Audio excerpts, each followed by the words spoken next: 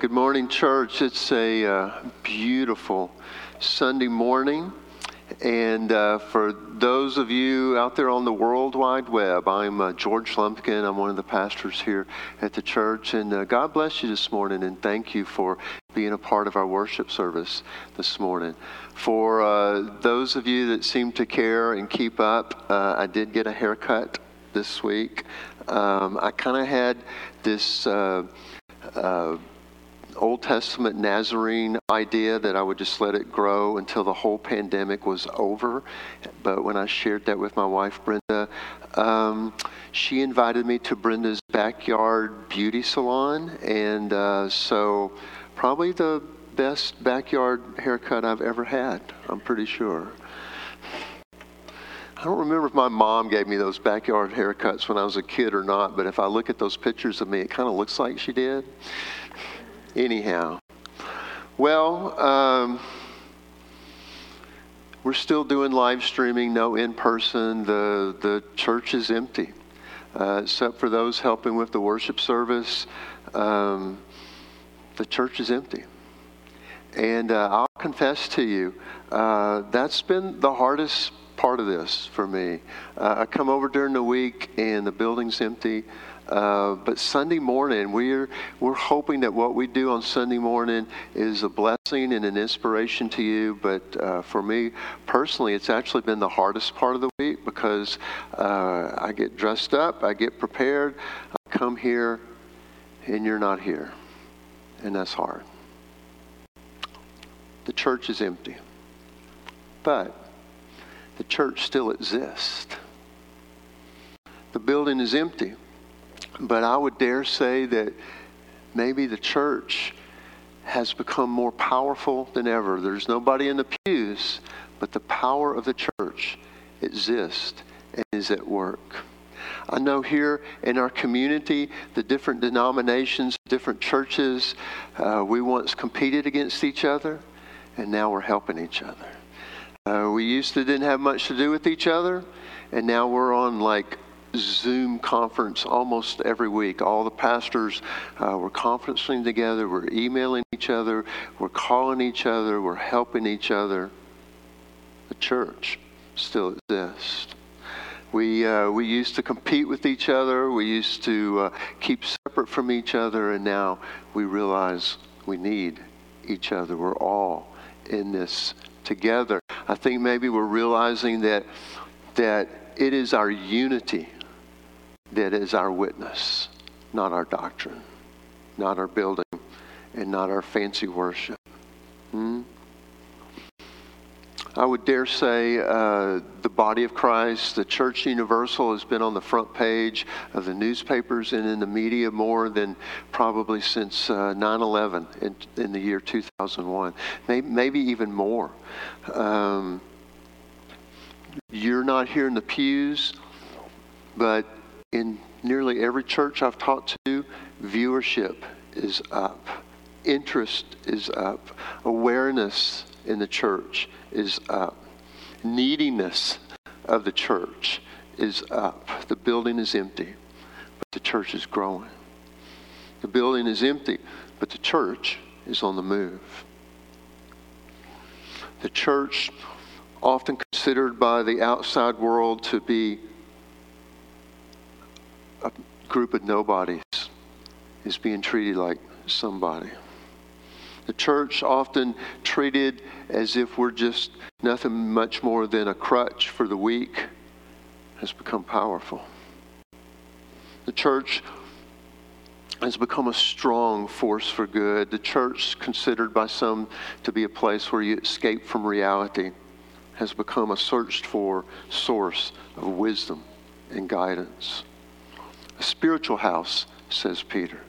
Peter is talking to a church that's been dispersed, persecuted, not taken seriously, not noticed by the world, but you are a holy priesthood, offering spiritual sacrifices acceptable to God through Jesus Christ. Once you were not a people, but now you are God's own people. Rejected by the world, but in reality, living stones building a spiritual house for God. called out of darkness into his marvelous light. Once you were no people, but now you are God's own people. Or as Dr. Martin Luther King would say at times, once you were nobodies, but now by God you are somebody. Well, let's do a shout out to the nobodies who are not nobodies at all, but sometimes treated by the world as if they were nobodies.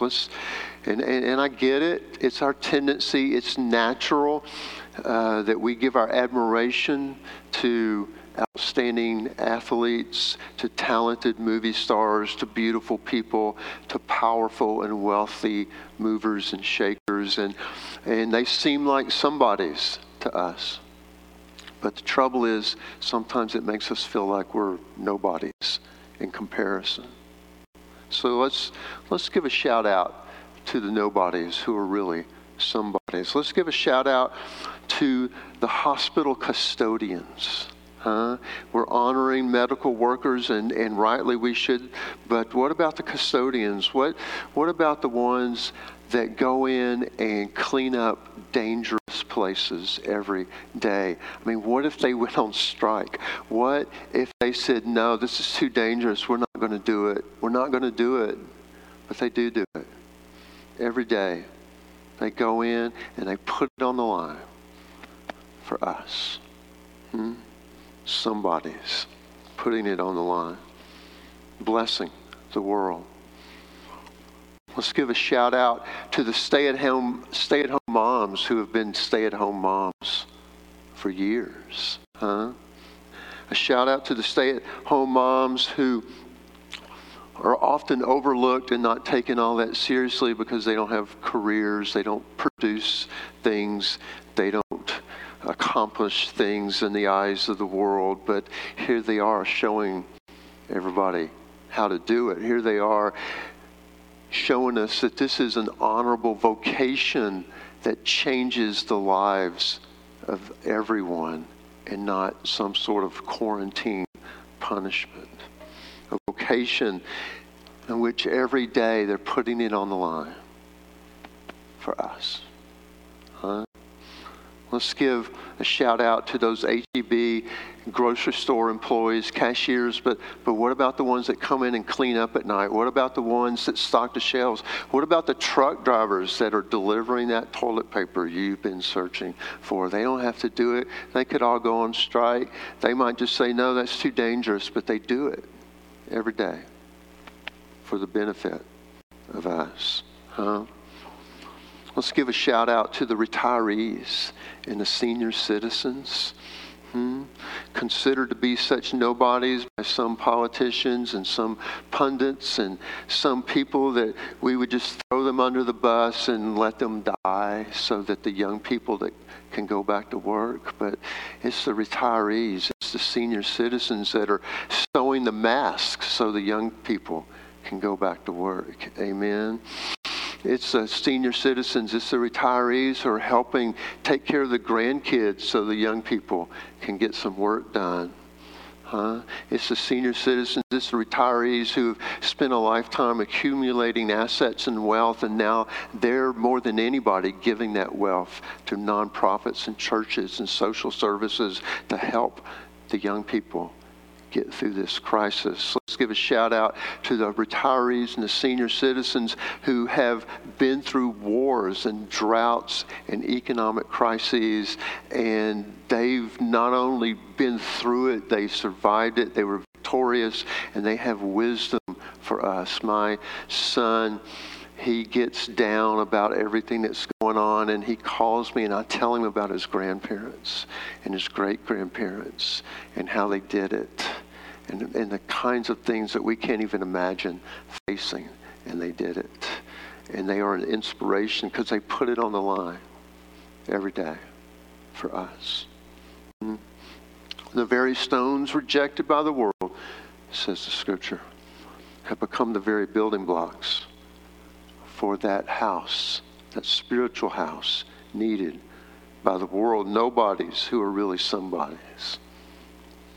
Now, having said all this, I'm grabbing my water here.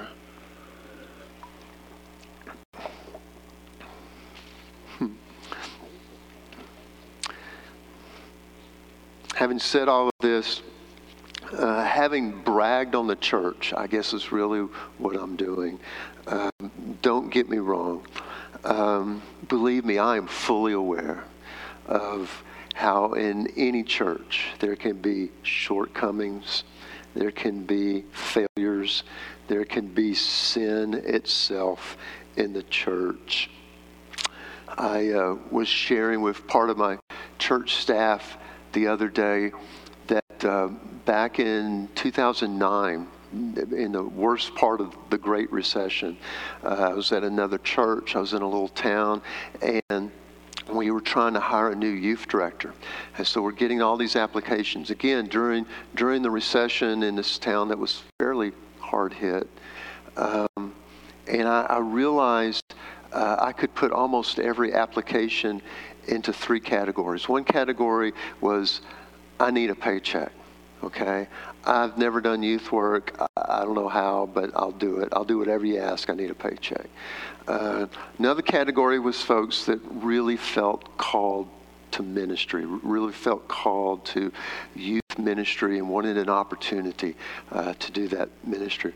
But I realized there was a third category, and it was people who were just stressed out by their current jobs and thought, oh, a church job, that would be so non-stressful.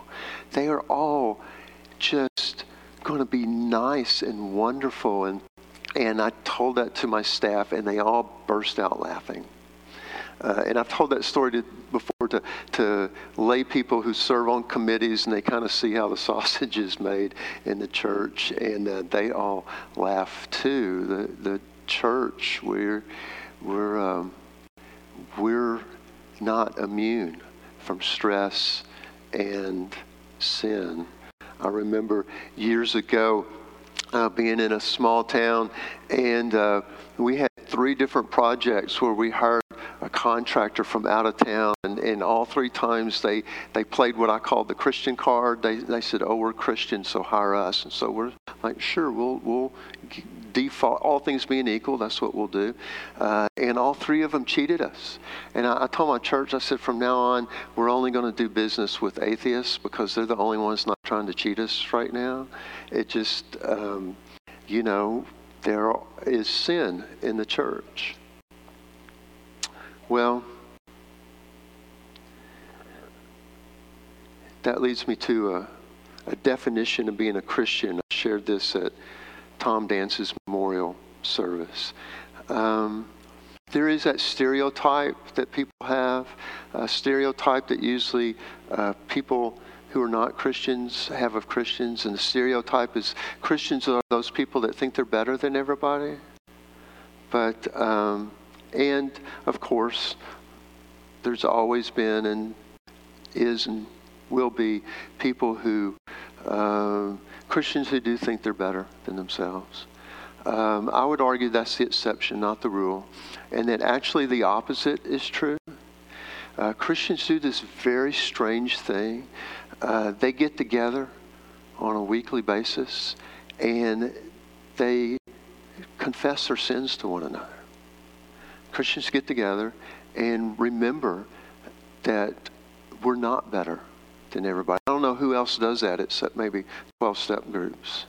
We get together and we remember that we are not strong enough, powerful enough, wise enough to do this by ourselves. We get together and we remember that only by the grace and power of God can I do this. And the goal is not to be better than other people.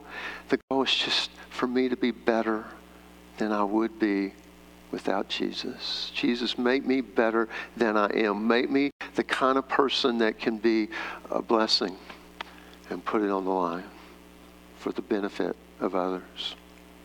Which I think is sort of my definition of a saint. In the New Testament, a saint was just simply anybody who was a believer of Christ. And over the centuries, that word saint has come to mean someone who's practically perfect in every way and has miraculous power. I would dare say that a saint is a Christian who fully realizes how how much they need God, who ask and receive and depend upon God, and in their own particular ways grow up in Christ, as the Scripture says, and somehow they're a blessing in their own particular way. That you think about that person and you think, my life wouldn't be the same. My life would be different. My life would be not as rich if it wasn't for that person that was doing it for me. And we've lost a few saints here in the church recently. Tom Dance, Tom Walford, Tom Walton, Priscilla Abbott, my goodness. Althouse, thank you, Brenda. Althouse, Priscilla Althouse, nobody like, no saint that I know like Priscilla Althouse that have put it on the line for us. And it sort of feels like a miracle, a thing impossible, that somehow we sinful people are, in spite of it all, a chosen people, a royal priesthood, a holy nation, a people belonging to God, you, the church, called out of darkness into the marvelous light for the benefit of others. And so, church, I just want to say, you may be separated right now by a worldwide pandemic, but we are united together. Nothing has happened to our unity through Jesus Christ. You might be feeling lonely right now, but you are not alone. Christ is with us. And Christ is with you. You may have convinced yourself that somehow you are not that important, not that significant. There's no purpose for your life, but the good shepherd would leave the entire flock just to come find you if you were lost, because you are a treasured child of God. You might think that you are unforgivable, but you are already forgiven. Christ has already died for you. You might think that your faith is weak, your prayers are puny, your knowledge inadequate. But you are a beloved, treasured child of God. And just like a child, you don't have to do anything to be loved. You're just treasured because you are. Church, you are the spiritual house of God, created for the world. And so, church, I just encourage you to continue to crave the pure spiritual milk. Continue to taste and see that in spite of it all, the Lord is good.